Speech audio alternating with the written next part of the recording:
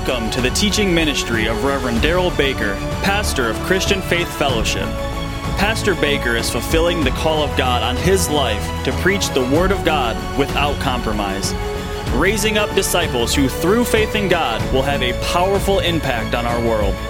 May you be blessed through the message that Pastor Baker has to share with you today. May God's very best be yours.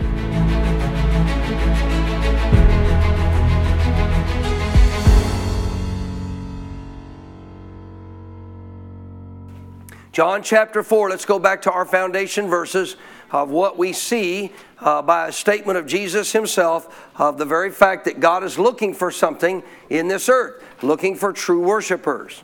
True worshipers. In this account again of the woman at Sychar, he was speaking to her about salvation. He was talking to her about living water. And in the process of that conversation, she talks about the very fact that they would worship God there on that mountain. And Jesus said, of course, the Jews would worship in Jerusalem, but the time has come when the true worshipers, praise God, will worship the Father. Amen?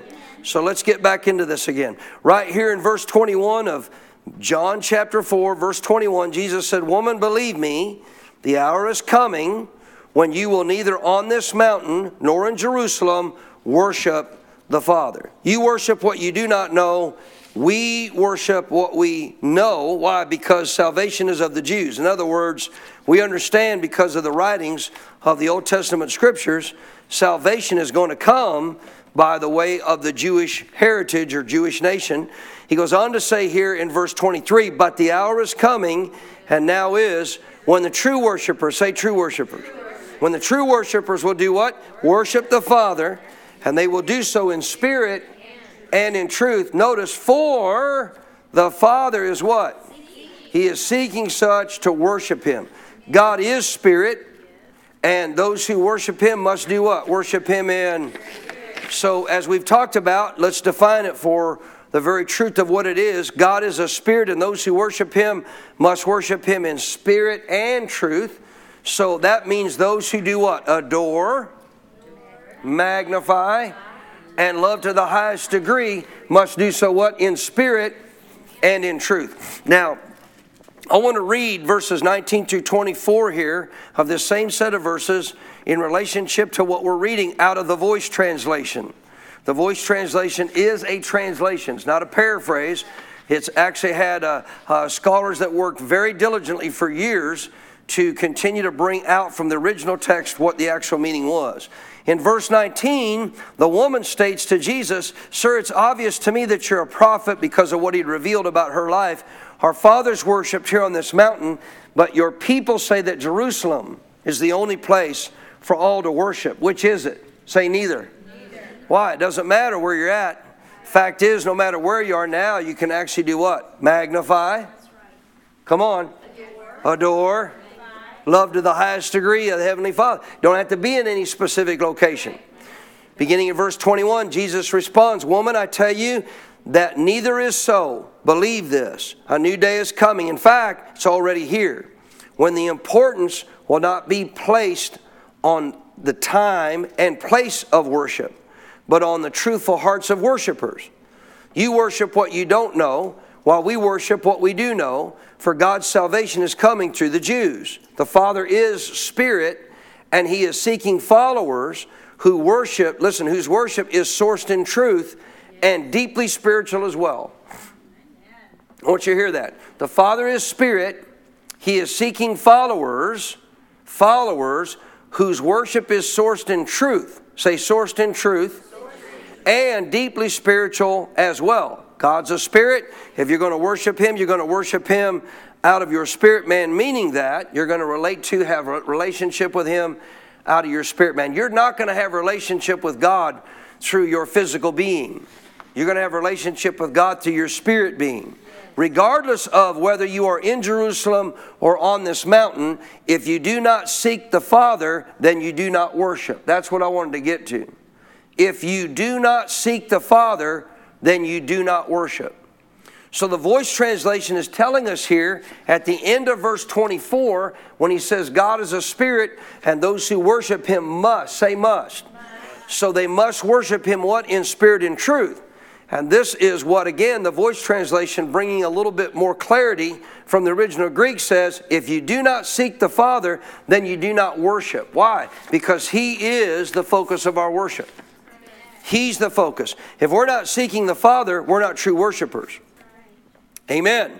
If all we're doing is seeking some type of a principle, you know there's principles clearly in the Bible and they work. You listening? But the heart of what we're doing is not to seek principles, but the Father who gives them. If we get to know the Father, we'll have no problem learning the principles.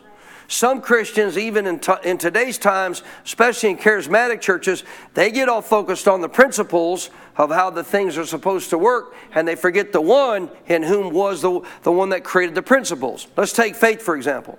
Why do so many Christians seem to struggle with faith? So there's basically 3 governing principles that actually affect what we do in relationship to faith.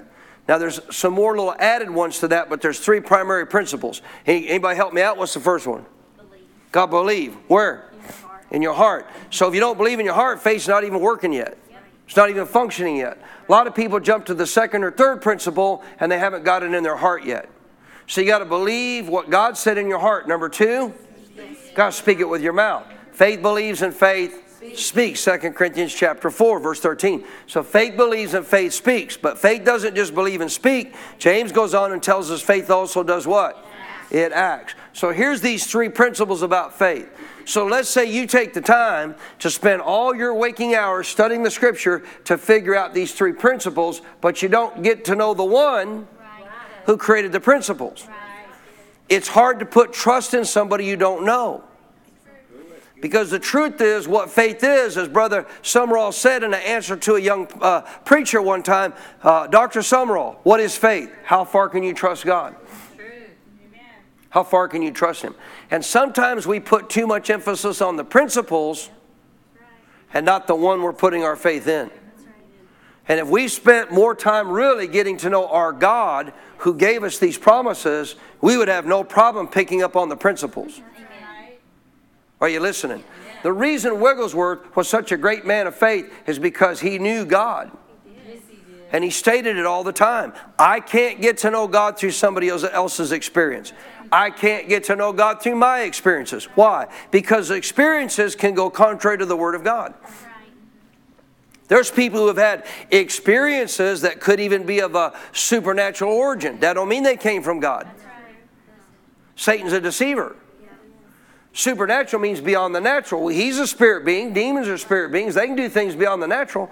And guess what? They can make you think that your experience was of God. But this is why Wigglesworth said, you can't come to know God through your experiences. Why? Your experiences could be contrary to the Word. It could be the enemy trying to mislead you. He said you can only come to know God. You ready? This is a Wigglesworth quote. By the Word. He's everything the Word says He is. He will do everything the Word says He'll do. You listening? So reality is, you and I got to understand that if it's not the heart of being a focus upon, again, adoring, magnifying, and loving God to the highest degree. If we get so caught up with principles, how many know it's important to understand the principles of how these things work? But again, the heart of it always comes back to what? The one who gave the principle. Because if you don't know the God who gave the promise, you can have the principles figured out and memorized in your head all day long. And many Christians do. But they still don't see faith working. Because ultimately, what does faith come down to? How far can you trust God? Well, how are you going to trust God? Kathy? You got to get to know Him. How do you get to trust anybody? You got to get to know Him. Amen?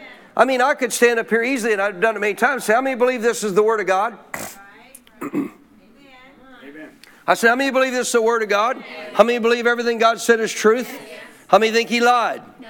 So nobody that knows God and believes, obviously the basis of Christianity would say, well, that's not the truth. No, they say, yeah, that's the truth. Why do we not see, a lot of us see it in relationship to the body as a whole? Why do we not see it working for us? Because we don't know the God who wrote it. We don't know the God who brought it into. God didn't want you to fall in love with the Bible. No. He wants you to fall in love with the one who wrote it. You listening? We should have a love or a desire or passion for the Bible because it's God talking to us. See, if Bible reading becomes something that I just have to do, a duty, I got to get through a chapter a day or a verse a day. That's why I'm not totally for these necessarily, quote unquote, read through the Bible in a year program. Because the whole goal is actually not to get to know God, it's just to read through the Bible in a year. Most people at the end of the year, if they actually stick with it, you know what they'll say? Hey, I've read through the whole Bible. Okay, but how much better do you know God? Let me tell you, if I could get one person to spend a good amount of time just in the new covenant alone and really develop a relationship with God through that, they're far better off than reading through the whole Bible. Can I get a better amen? Now, the reason it's significant that we understand the Word is because that is God Himself speaking to us, and He won't go contrary to it. But we don't worship the Bible. We love Him, and therefore we love His Word, because we love hearing from God. So here in John chapter 4 again, that's why Jesus is telling us at the end of verse 24, voice translation, very powerful. If you hear that again, just significant, you get a hold of that in relationship to what this is, what a true worshiper is all about. If you don't seek the Father, then you don't worship. What is your daily life supposed to be about? Seeking the Father. Getting to know the Father. And Jesus made it possible that you can do that. He opened the door for you. Aren't you glad? So go back to Revelation 2. So we talked about this morning and in our previous session on Wednesday in Philippians, clearly, chapter 3, what Paul talked about relating to the fact that he desired one thing. He just wanted to know God. Anything at all that he had ever counted as valuable, significant, important as it relates to life doesn't compare to knowing God. And therefore, God is going to be the priority of my life. I simply want to know Him. I want to develop in relationship to Him. So that'll kind of pick back up on what we left off with this morning about what's going on here with the church at Ephesus. Let's read it one more time since we just barely got through it this morning. In Revelation chapter 2, verse 1, to the angel of the church at Ephesus. Who's the angel? The messenger. Who's the messenger? That's the pastor. Notice, these things says he who holds the 7 stars in his right hand. Who holds the 7 stars in his right hand? Jesus does. What are the 7 stars? They're the churches. He who walks in the midst of these 7 golden lampstands, I know your works, your labor, your patience, that you cannot bear those who are evil. Say, that's good. I know your works, what you've been doing. I know your labor for God, that you've been patient, you've been persistent, and that you cannot bear those who are evil. And you've even tested those who say they're apostles and they're not, and you found them out to be liars. You've even exposed some of these false apostles that really aren't my apostles. Verse 3, and you've persevered and have patience, and you've also labored for my name's sake and have not become weary. All good stuff. Verse 4, nevertheless, I now have this against you, that you have what? Left your first love. You've left your first love. Who's supposed to be your first love? Jesus. So if God's our first love, in essence, what are we doing? We're living a life of a true worshiper. Because my life every day is about pursuit of getting to know God better. They left that. They left that. Their daily life was no longer about getting to know God better. And even though they were going through some of the motions of Christianity, guess what? As far as the context of their passion and love and adoration, God was not first on the list any longer. So you left your first love. 5, remember therefore, what are they supposed to do? Remember from where you have fallen, repent, and do the first works, or else I will come to you quickly and remove your lampstand from its place, unless you repent. So as we began to talk about this morning, what do we do if we are in this position, or what do we do to not get into that position? We need, if we're in this position where Jesus is no longer our first love, we need to remember from where we've fallen, and we need to go back and do the first works. Repent means turn around and go back to doing what you were doing when you first came to Jesus. How excited were you? You know? I love picking up my Bible every day. I enjoyed getting to learn new stuff. And as you're going to see tonight, the thing that causes a lot of Christians over the years a problem in their life in this is called the sin of familiarity. And this is what leads people in a position oftentimes to where now all of a sudden, guess what they're no longer? They're no longer true worshipers. They're not adoring God, magnifying God, and loving Him to the highest degree. They've actually drifted back to now actually doing other things in their life more important than God, even though they're still involved with some works within the church. But he said, you got to remember this. Remember from where you've fallen, where you were when you first obviously got born again, were hot for God, excited about God. Repent, turn around and go back and do those same things. Go back and do those first works. Notice, or else I will come to you quickly and remove your lampstand from its place unless you repent. So can anybody by a raising of hand remind me that you would know personally of remembering of the day that you got born again? How many of you got to know the exact date? How many remember what it was like? Seriously. So that's 3 of you. The rest of you need to be born again. Did y'all forget? How many remember what it was like when you got born again? Day you got born again. Do you remember what that was like? Did you notice anything different? Did you notice anything unique about how all of a sudden felt? Did stuff look different to you? So somebody tell me, after you got born again, after you know that Jesus came to live inside of you, what was some of the things, you can tell me individually, not a whole bunch of them, just one at a time, what were some of the things all of a sudden that you now wanted to do that you had not been doing before in relationship to God? What were some of those things? Read the Bible. So you actually wanted to. You got excited about it. What else? Huh? Tell people about Jesus. I'll guarantee you that's a part of the first works, because a lot of people have drifted away from talking about Jesus. And I tell you why. Because they're not true worshipers. They don't adore Him like they used to. They were so excited for what they received, they wanted to let everybody else know about it. What else? Spend time with God. Right? Prayer, Word of God. Amen. Fellowship with God. What else? Go to church. Find a pastor. Yeah. I was so hungry to learn everything I could learn that every time I got a new nugget of truth from somebody, I got so excited. How about you? I got so excited, man. And once I'd get a new nugget of truth, I'm like, man, I got to go hear some more of this teaching. I got to get some more teaching on this. I got to get some more teaching on that. Where did that go? How many remember the day being so in love with Jesus, wanting to learn Scripture, wanting to learn who you were, what you had? You took a 3x5 card. Multiple. Wrote verses on them. Stuck them up around your house. I did. So that every time you're standing in the morning getting ready, you look at that verse, you start quoting that verse and get excited. That's who I am. Where did that go?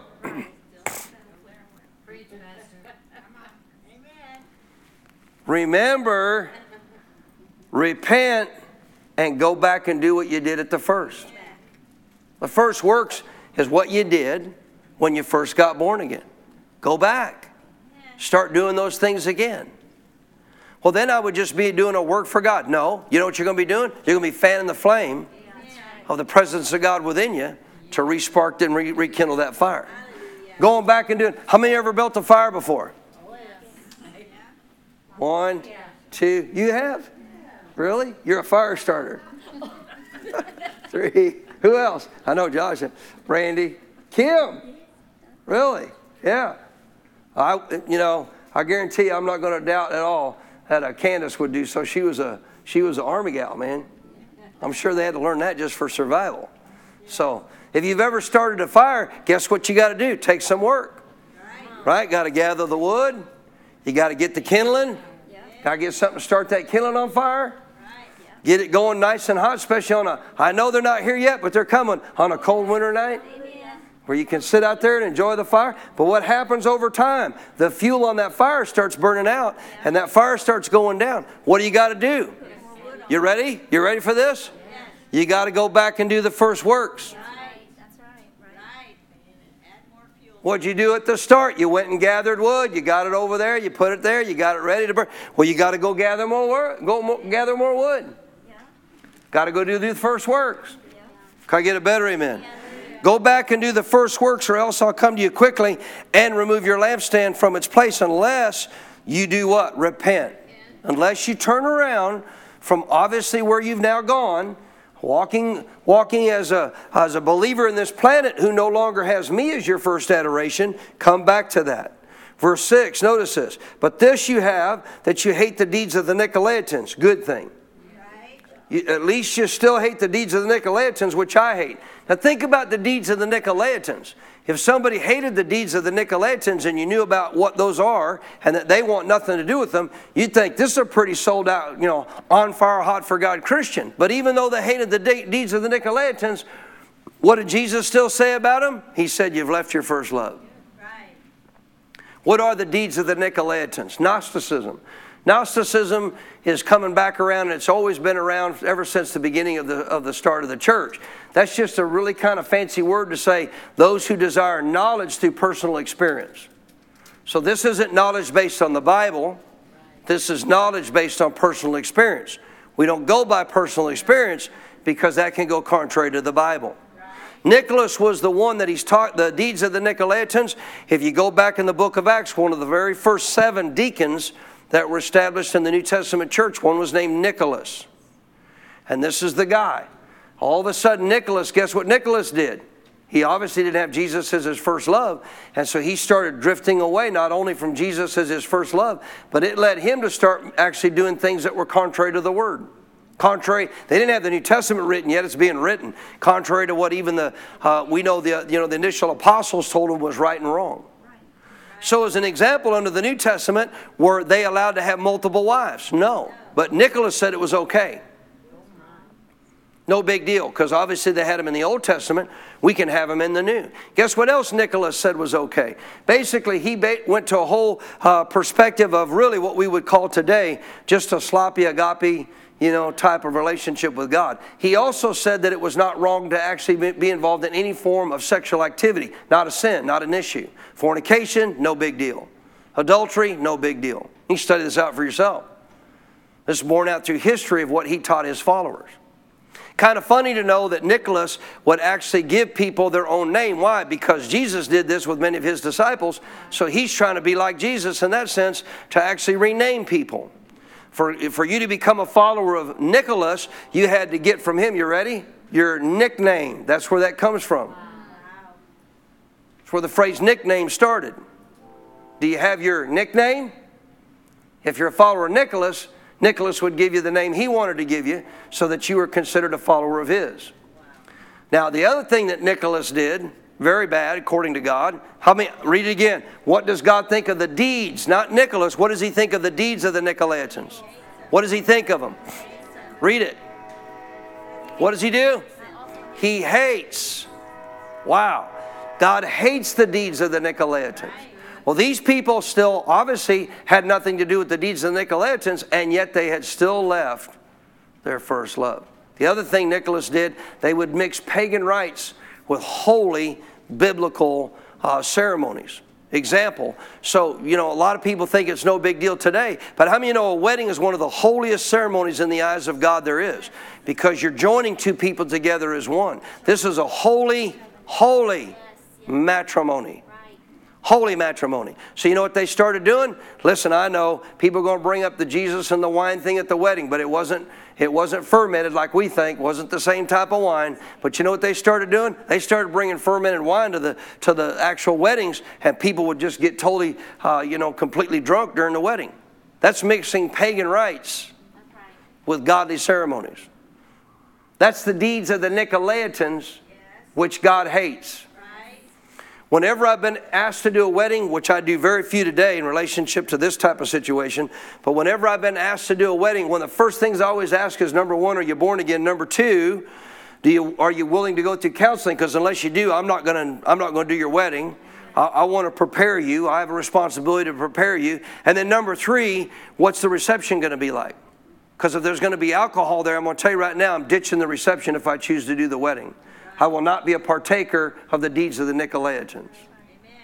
If you want to have alcohol, that's your deal. People think, well, there you go, you're too clothesline. No, this was the deeds of the Nicolaitans. This is what the Nicolaitans did. Go study it. You'll find out for yourself. And God said it was what? Listen, a pagan, if you don't know, in the eyes of what the people were of the New Testament, mixing pagan, right? What's a pagan? A pagan is somebody who actually, believe it or not, is not necessarily an unbeliever, but they're choosing to live a loose lifestyle that's actually not in line with the Word of God. That's a pagan. A lot of times we just think of pagans as sinners. But if you study the actual term out, it also refers, to people who could be born again. But they're choosing to live out things that are clearly contrary to what God says is proper and holy and right. So pagans aren't just people that are just sinners, included. Included. But many, again, Nicholas was born again. And they're mixing pagan rites with godly ceremonies. Why? They were living pagan. They were living contrary to God. So even though they hated the deeds of the Nicolaitans, guess what they still didn't do? They still didn't have Jesus as their first love. 7, he who has an ear to hear. Anybody got an ear to hear tonight? He who has an ear to hear, let him hear what? What the Spirit says to the churches. See, a lot of people would do themselves a great benefit to say, I'm not here to hear my pastor tonight. Do you know what pastor said? Well, if honestly I just preach the word, all you should say is, what did the word say to me tonight? Not what did my pastor say. Now, if you got pastors not preaching the word, there's many today like that. But if you got pastors not preaching the word, then you would have to say, well, what did that pastor say?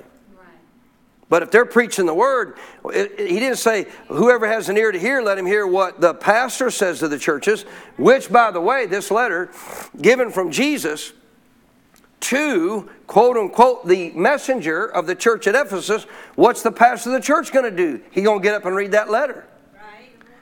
Are they heeding the pastor? No, they're heeding the Spirit of God. They're heeding what the Holy Spirit said, obviously, to Jesus in relationship through this messenger. So again, verse 7, he who has an ear to hear, let him hear what the Spirit says to the churches. To him who overcomes. Come on. To him who overcomes, I will give to eat from the tree of life, which is in the midst of the paradise of God. Say, praise the Lord. I said, God, if you don't know this, guess what it represents? Guess what it actually is physically? Eden. Right. Eden was here. Right. But it was removed after all those who were taken up out of the context of paradise that was in the center of the earth. All who had died under the Old Testament, once they went to heaven, paradise was removed from the center of the earth and taken up to heaven. So understand this. You and I want to make sure that we have God as our first love to be true worshipers. Any amens on that? So let's look at something significant relating to this. As Adam Clarke, which is, if you want to know, people ask me oftentimes, what's a good study tool, Pastor, to use when I'm studying the Bible? I don't recommend a lot of commentaries. But I've received this recommendation of this commentary from my pastor, who is a scholar, who actually has a degree in the study of scriptures, as well as many other great ministers like people we've had in our life, like George Evans, etc. Adam Clarke commentary is one of the most accurate commentaries of the Bible. If you want to look at a good commentary, you got to be careful because a lot of commentaries kind of get off into their own philosophy, etc. So this is Adam Clarke's commentary of verse 5 that we just read. If you go back here again, in Revelation 2, verse 5, what did he say in verse 5? Remember, therefore, from where you've fallen, repent and do the first works. Here's Adam Clarke's commentary on the basis of the Greek language of that verse. The context means, remember, which states, consider the state of grace in which you once stood. Yes. So that's the same thing as saying, think back to when you first got saved. How grateful were you? Yes. I said, how grateful were you? Yes. Consider the state of grace in which you once stood. The happiness. Consider that. Right. Were you happy? Yeah. Why are so many Christians not happy today? Yeah. The happiness, the love, and the joy that you felt when you received the remission of your sins. The zeal you had for God's glory and the salvation of mankind. Your willing, obedient spirit. Your cheerful self-denial. Your fervor in private prayer, your detachment from the world, and your heavenly mindedness. That's all in the context of remember from where you've fallen. So where did you start before anybody, if Jesus is not their first love? Where did they start? They were in a state of grace in which they stood in happiness. They were happy about their salvation. In love and in joy, which they felt after receiving remission of sins. How many were glad and excited about knowing all your sins have been forgiven? Are you still as excited about it today? The zeal that you had for God's glory and the salvation of mankind. Not only what it's done to you, but the fact, like Donna said, you want to go tell other people. Your willing, obedient spirit. Willing, obedient spirit. Your cheerful self-denial. Yeah. He smiles tonight. He smiles tonight, and he smiles. Your cheerful self-denial. To deny the old self was not something that you were all upset and mad about. You were excited because you got this new life. Yes. Amen. Amen. Your cheerful self-denial. Your fervor in private prayer. Yes. Your detachment from the world, knowing I'm no longer part of the world, thank you, Jesus. And your heavenly mindedness. All of a sudden, your mind shifted to a new place. Your mind shifted to a new focus. Amen? Remember also means to consider all of these in relationship to, notice this, from where you have fallen. Fallen from all those blessed dispositions he just described and gracious feelings already mentioned. Or, notice this, remember what a loss you have sustained. Remember what a loss you have sustained. What you've lost in the process of God no longer being your first love, that obviously you no longer sustain. Repent, deeply humbled before God for having so carelessly guarded the divine treasure. If you've lost Jesus as your first love, repent. Be deeply humbled before God for having so carelessly guarded the divine treasure. If you have not guarded this divine treasure of love for God, that's carelessness, man. Do the first works. Resume your former zeal and diligence. Watch. You ready for this? You're going to get excited about this, I know. You ready? Watch, fast, pray, reprove sin. Carefully attend all ordinances of God. Walk as in His sight. In other words, as if He was there with you present, because He is. Walk as if in His sight, and rest not till you've recovered all your lost ground and got back the evidence of your acceptance with your Maker. Now, you haven't lost acceptance with God because you don't lose right standing. But you're no longer in a position truly where you need to be by not having Him as your first love. He states that He would come quickly if you did not do so and remove the lampstand. I will come quickly. I will come unto you quickly in a way of judgment. It's a reference to a way of judgment. And I will remove your candlestick or lampstand. I will take away my ordinances, remove your ministers, send you a famine of the word. Why? Because you obviously don't love Him enough to receive it. Why would He keep pumping the word at you? Amen? As there is here an allusion to the candlestick in the tabernacle of the original temple, which could not be removed without suspending the whole Levitical service. So the threatening here intimates that if they did not repent, He would unchurch them. They should no longer have a pastor, and they would no longer have the word and the sacraments that go along with it. He said all that would happen if you don't repent, if you've left your first love. Now I'll tell you what, any church that has enough people in it that Jesus is still their first love, everybody in that church ought to be grateful. Go to Matthew 13. Matthew 13. So the significance and the simplicity of what you and I have to address is what our pastor has done a powerful job of teaching for years, called the sin of familiarity. What is it that causes a believer? You were so excited initially, and I mean, you probably hung on to that for a good while. I mean, for a number of years, man, I just couldn't get enough of the Word. Just could not get enough. I wanted more and more and more. You know, the problem with a lot of Christians today, you know, the number one thing that I get complaints about, not from anybody here now, you know the number one thing I get complaints about from church members? It's not the temperature of the room. I've actually never had anybody other than Kathy come complain to me about the temperature of the room. Now, the only reason she complains is because she just can't understand how in 100 plus degrees in Texas and all these bodies in here, we can't keep it down to 71 degrees. Well, the building's a little old. We've insulated everything we can. We've replaced the unit. We've done everything we could, but without adding a second unit, that's just not possible. Not in 100+ degree heat. Not faulting her. I'm just saying, I don't get complaints from people coming up and saying, Pastor, it's too hot this last Sunday.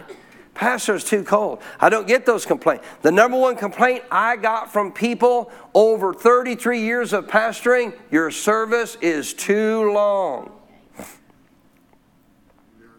When I first got born again, I'll tell you what, I never complained with my pastor. Matter of fact, most of the time I was upset that he didn't go longer and teach me more. Amen? Amen. That don't mean we should have hours and hours and hours of services, because the truth is you're only going to retain so much. But my point is, I was so hungry for God. Listen, man, I was excited in the time frame of my salvation driving a rock truck, because guess what I got to do in a rock truck every day? I got to create my own environment. Had a cassette player. Remember those? I mean, I go back to 8-track tape, baby. 8-track and the little piece of cardboard next to the 8-track to keep that thing from sounding, try to get it sound right. Remember those? So I'm telling you what was great is I was able to fill my 12 to 16 hours a day with the teaching of the Word. How many of you have listened to 12 to 16 hours in a day of teaching of the Word? I have. And I loved it. I love the fact that I could just keep popping in another cassette. I get through one series, I go back to it again.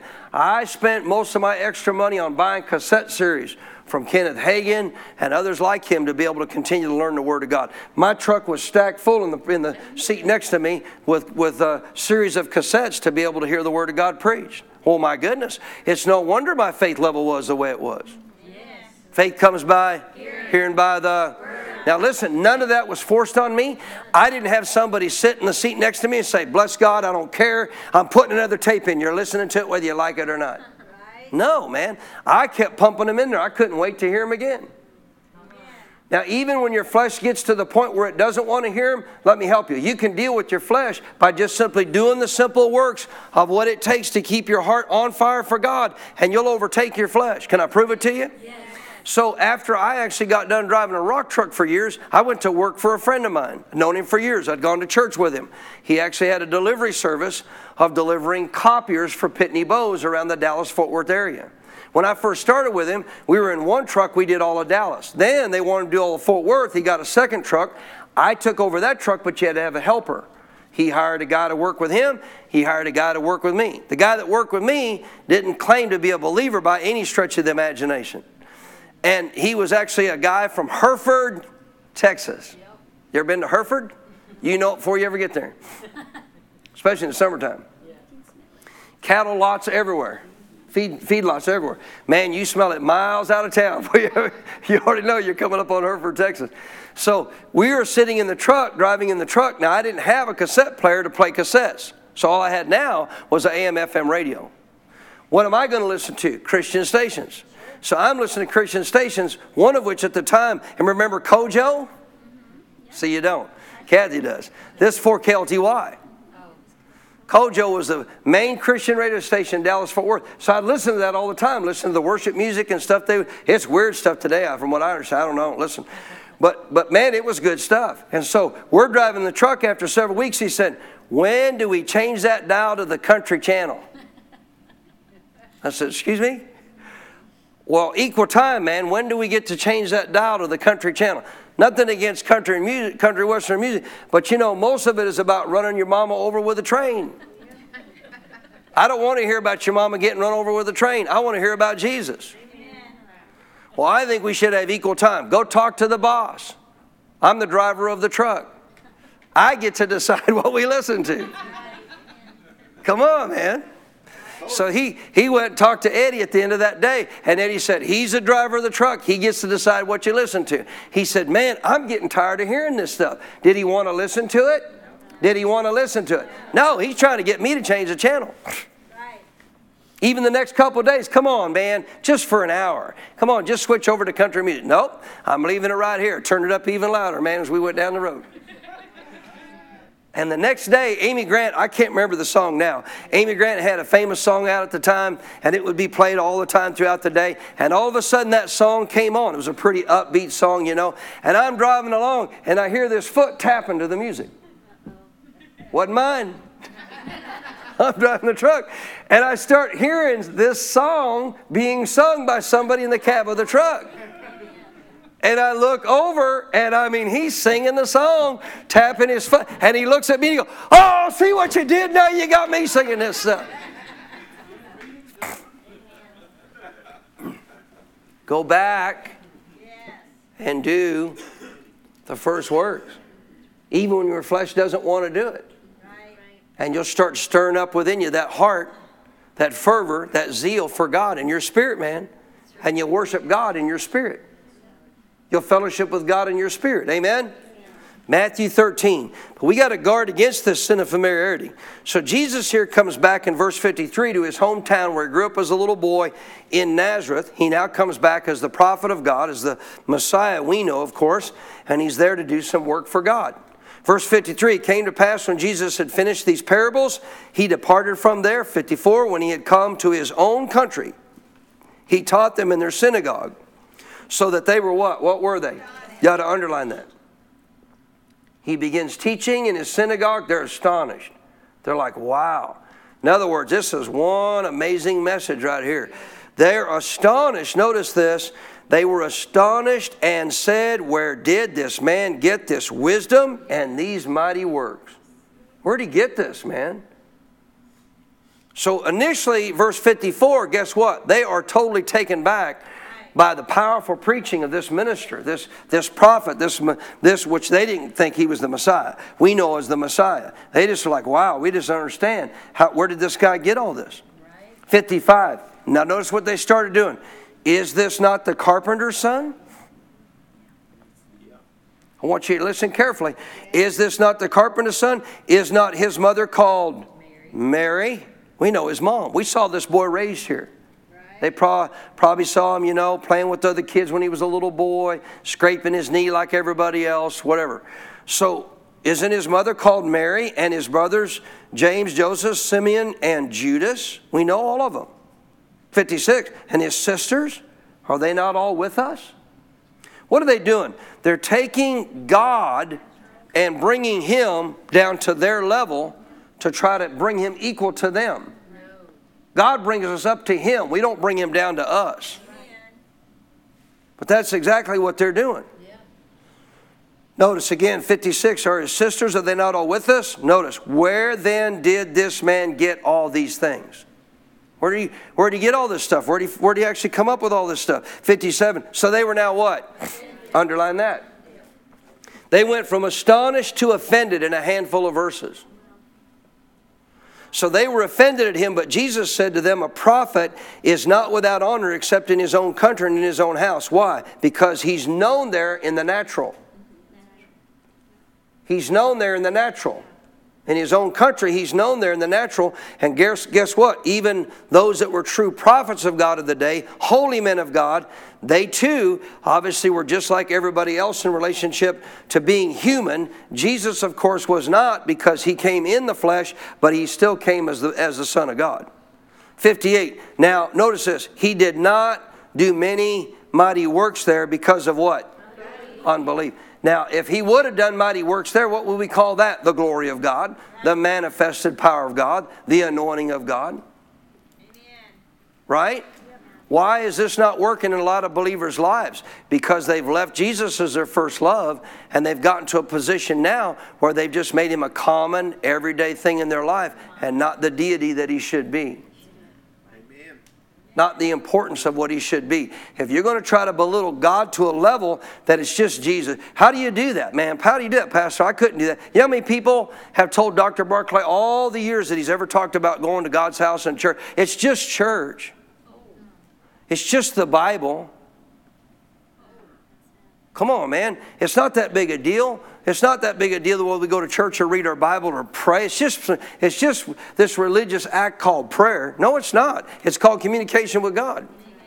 But they don't see it as that. So again, they're not doing what? They're not truly true worshipers adoring God.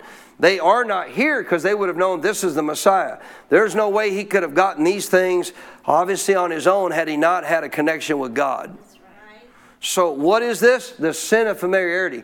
They began to talk about how familiar they were with him from the perspective of him growing up. And in doing so, they began to belittle God down to their level to the degree that he truly was not somebody significant in their sight at all. How do we do that in church? Well, you become familiar with your pastor, not like I'm God, because I'm not, nor would I ever want to try to be, but I represent him and what God wants to actually impart into your life. And now all of a sudden it's just a sermon that pastor preached. It's not God speaking to me anymore.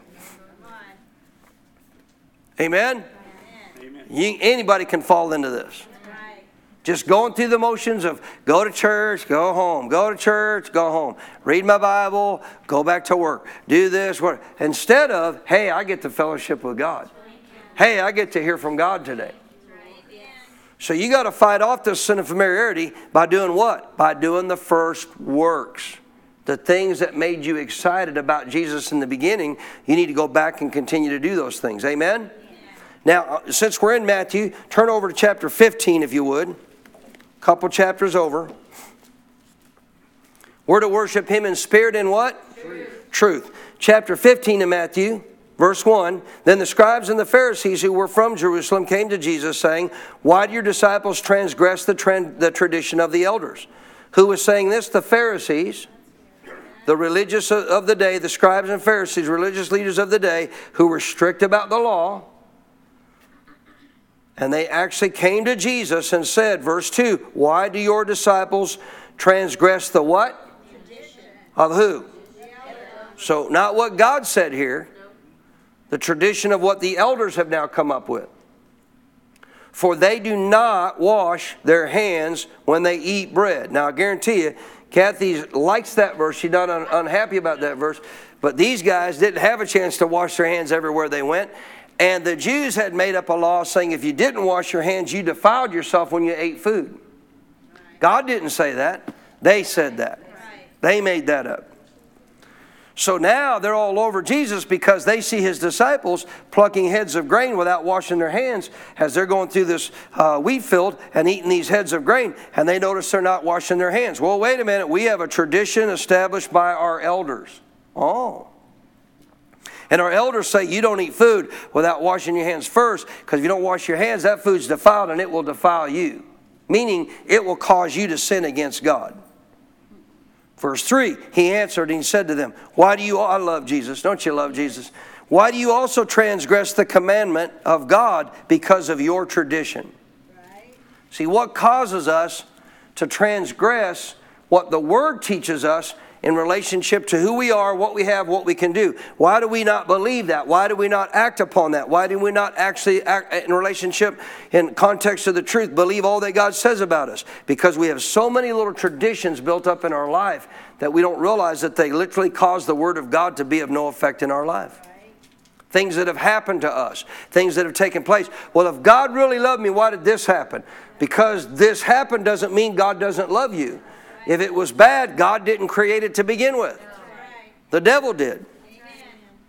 Well, everything, how many heard this one? Everything happens for a reason. And you know what they mean by that? They mean because God's sovereign and in control. So if it happened for, whatever happened, it just happened for, God had a reason for it. No, he didn't. No, not everything comes from God. Whatever a man sows, he shall reap. I'm so tired of hearing people everywhere I go, well, everything happens for a reason. If I've got even 3 to 4 to 5 minutes on my time, I say, wait a minute, let me talk to you for a minute. What do you mean by that? Right. I know what you mean. You're saying whatever happens, just got to put up with it. No, you don't. No. Where in the world does the Bible say in the truth of God's Word, whatever happens, you see a bad, wrong, or indifferent that comes down to stealing, killing, and destroying, you got to put up with? You're not supposed to put up with that. I said, you're not supposed to put up with that. You're not supposed to put up with attacks in your body. You're supposed to tell the devil, who's the source of all that stuff, what to do with that. You listening? Pack your bags, dude. You don't belong in this body. Why? Because I've lived perfect? No. Because Jesus shed his blood for my body to be well. That's the truth of God's Word. Are you listening? We got to do what? Adore, magnify, and love God to the highest degree by our spirit being what? Being in fellowship with him through our spirit man based on the fact that our heart is set on him. But we also got to do so in what? Truth. Amen. So notice this. For God commanded, saying, honor your father and mother. Again, Jesus responds to him and says, but you transgress the commandment of God by your what? Your tradition. You're violating what literally a command of God is by simply living according to your tradition. 4, for God commanded, saying, how many know this commandment in the 10 Commandments? Honor your father and mother. He who curses father and mother, let him be put to death. Verse 5, but you say, whoever says to his father or mother, whatever profit you might have received from me is a gift to God, then he need not honor his father and mother. Thus you have made the commandment of God of no effect by your tradition. So they had a tradition called Korban. If I profited some way with money, I'm supposed to honor my father and mother. I'm supposed to do everything I can to help care for them in their latter years. But they actually said, all that I receive as a form of profit into my life, I don't have to honor my father and mother with it. I'm going to give it to God. It's a gift now to give to God. Did they actually give it to God? No. They kept it for themselves. But it was a way they could claim that money is not going to actually be used in any way to honor my father and mother, and I don't have to because they created their own tradition. It wasn't God's writings, it was theirs. We claim the context of that money is Korban. I claim that as a gift that now belongs to God. I will give it to Him. I don't have to honor my father and mother. I'm going to tell you right now, folks, people do this all the time in relationship to stuff in the context of the truth of God's Word, of who they are, what they have, and what they can do, because they're living by some form of a fake tradition of which God never gave. Some false belief or false system of teaching. 7, hypocrites, well did Isaiah prophesy about you, saying, verse 8, these people draw near to me with their mouth, they honor me with their lips, their talk is good, but their heart is what? Far from me. Look at verse 9. And in vain, what do? They worship me, how? Teaching as doctrines the commandments of men. So are they true worshipers? No, they're not. Because they're not going actually by what God said, they're going by what they claim. So think about how many people today say church is not important. You claim that. Forgiveness is not important. You claim that. I know people that say, well, I don't have to forgive. I'm already forgiven. That's very clear in the Bible. Jesus shed His blood. I'm forgiven of all sin. What are you going to do with Jesus' words? If you don't forgive, neither will the Father forgive you. See, there's a lot of things that we get caught up with in relationship. How about things that people are bound by? Well, I guess God just doesn't want to free me from this. I guess God really wanted me to have this anxiety. I guess God really wanted me to have this sickness and disease. I guess this must be His will, must be my life. He's trying to teach me something. You ever heard that one? Well, He must be trying to teach me something. What's He trying to teach you? You ought to learn pretty quick. Right. Come on. No. See, these are all aspects of what we're doing without realizing it. Not on purpose, but not doing what? Not adoring, magnifying, and loving God to the highest degree based on what? The truth. The truth. So the thing about worshiping God in spirit and truth is, number one, to worship Him in spirit. What's that mean? I worship Him. I don't worship my church. I don't worship the ground. I don't worship my car. I don't worship my family. I worship God. Meaning what? I adore, I magnify, I love to the highest degree God. He comes first. How do I worship in truth? Are you ready? I worship Him in truth by believing everything God says I am, everything God says I have, everything God says I can do. How do you adore, magnify, and love God to the highest degree? Believe your Bible. Believe the Bible. Believe what Scripture says. Yeah, but. No. All that's going to do is lead you away from walking in the benefit of loving and adoring and honoring and magnifying God based on who He says you are, which that's exactly what Satan wants. And that's going to cause you to do what? Worship a false belief. And if you're worshiping a false belief, guess what you're not going to do? Walk in liberty. I'm going to say it again. God wants you to worship Him in truth. He wants you to adore, magnify, and love Him to the highest degree based on what? This right here. So how do I worship God in truth? I believe, say it, everything God says about me, who I am, what I have, what I can do. Yeah, but I don't feel like it. Doesn't matter. See, you're going to miss out on loving God through the truth and seeing Him change your life and walking in liberty. Remember what I told you? 2 reasons why God wants you to actually become a true worshiper. 1, what does He want? Fellowship. He wants you to know Him. 2, He wants you to do what? Be like Him. And if you walk like God, you walk in liberty, not bondage. Amen. If you walk like God, you don't walk bound by anything in this world. God doesn't walk bound by anything in this world. You don't walk bound by anything in this world if you're a true worshiper. Because if you're a true worshiper, you adore, you truly magnify, and you love Him to the highest degree because of what He said about you. You believe it? See, you want to show God that you really love Him in truth? Really simple. Okay, God, your word says I'm more than a conqueror. I'm more than a conqueror. Your word says that I am healed. Then I'm healed. Your word says that I am far above, not beneath, all the works of darkness. I am seated at the right hand of the Father. Well, I don't feel like it. It don't matter how you feel. You have to learn to do what? Adore. Come on. Magnify and love to the highest degree this God of yours through what? The truth. Because if you don't, you're going to guess what? Guess what? You're going to miss out on being like Him. Worshiping Him in spirit, relationship. Worshiping Him in truth, living like Him. Yeah. You understand that? Why is God searching for true worshipers? Tell me again. He wants you to what? Know Him, and He wants you to do what? Live like Him.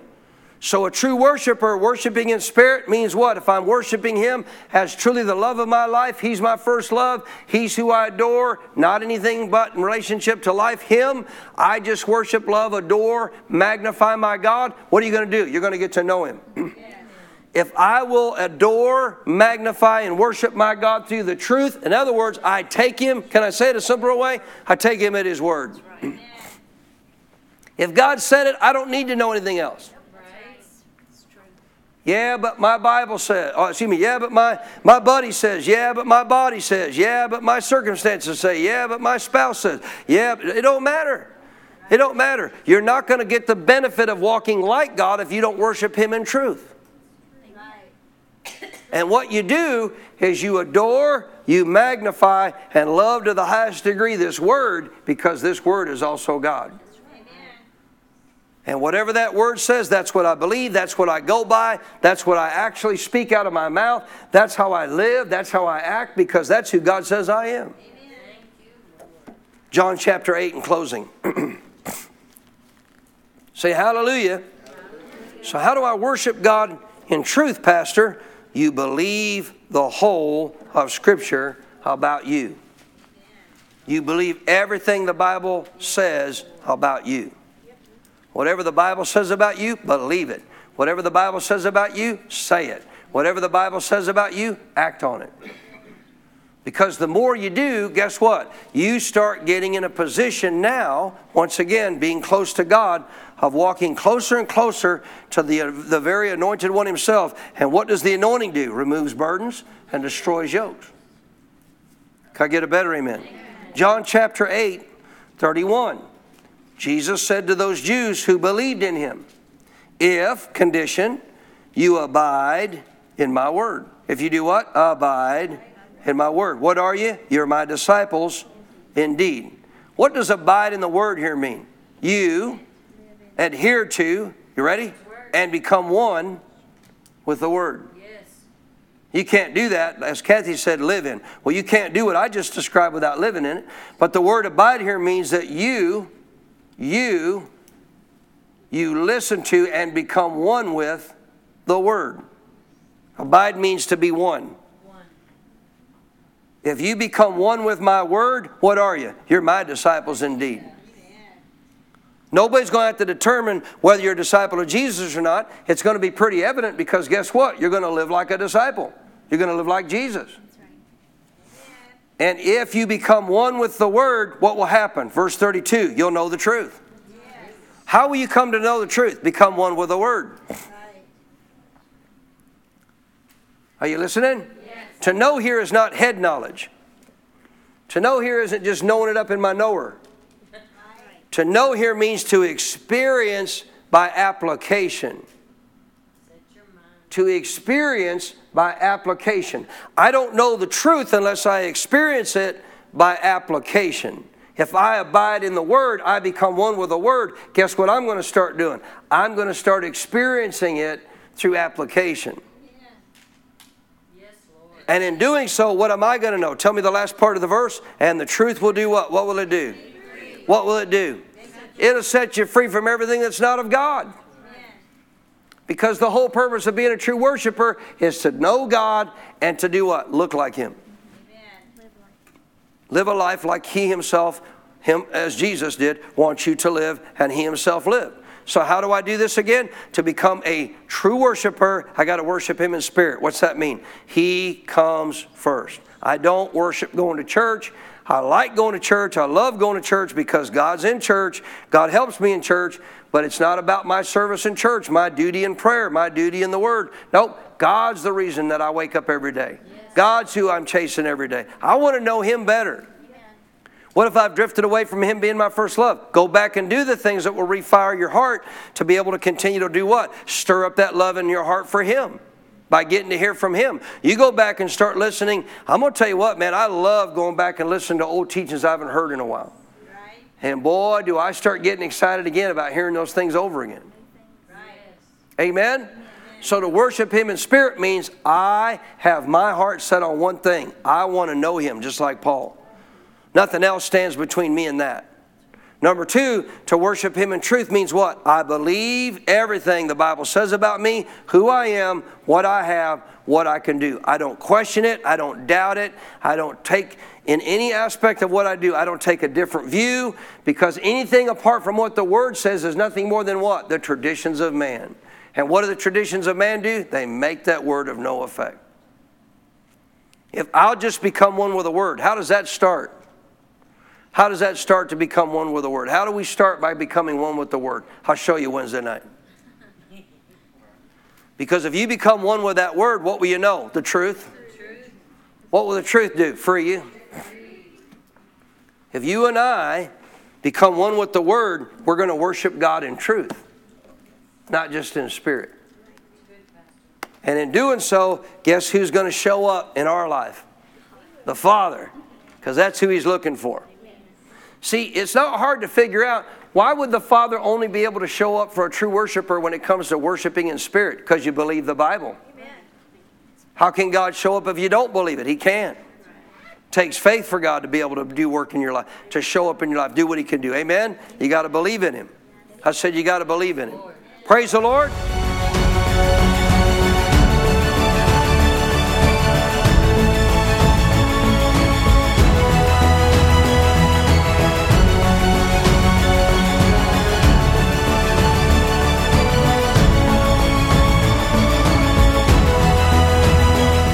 We pray that you were blessed by the message Pastor Baker shared with you today.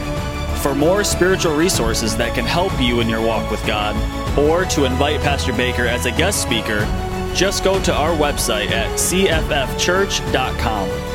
You will find additional teachings by video, audio, and printed resources that will be a blessing to you. May God's very best be yours.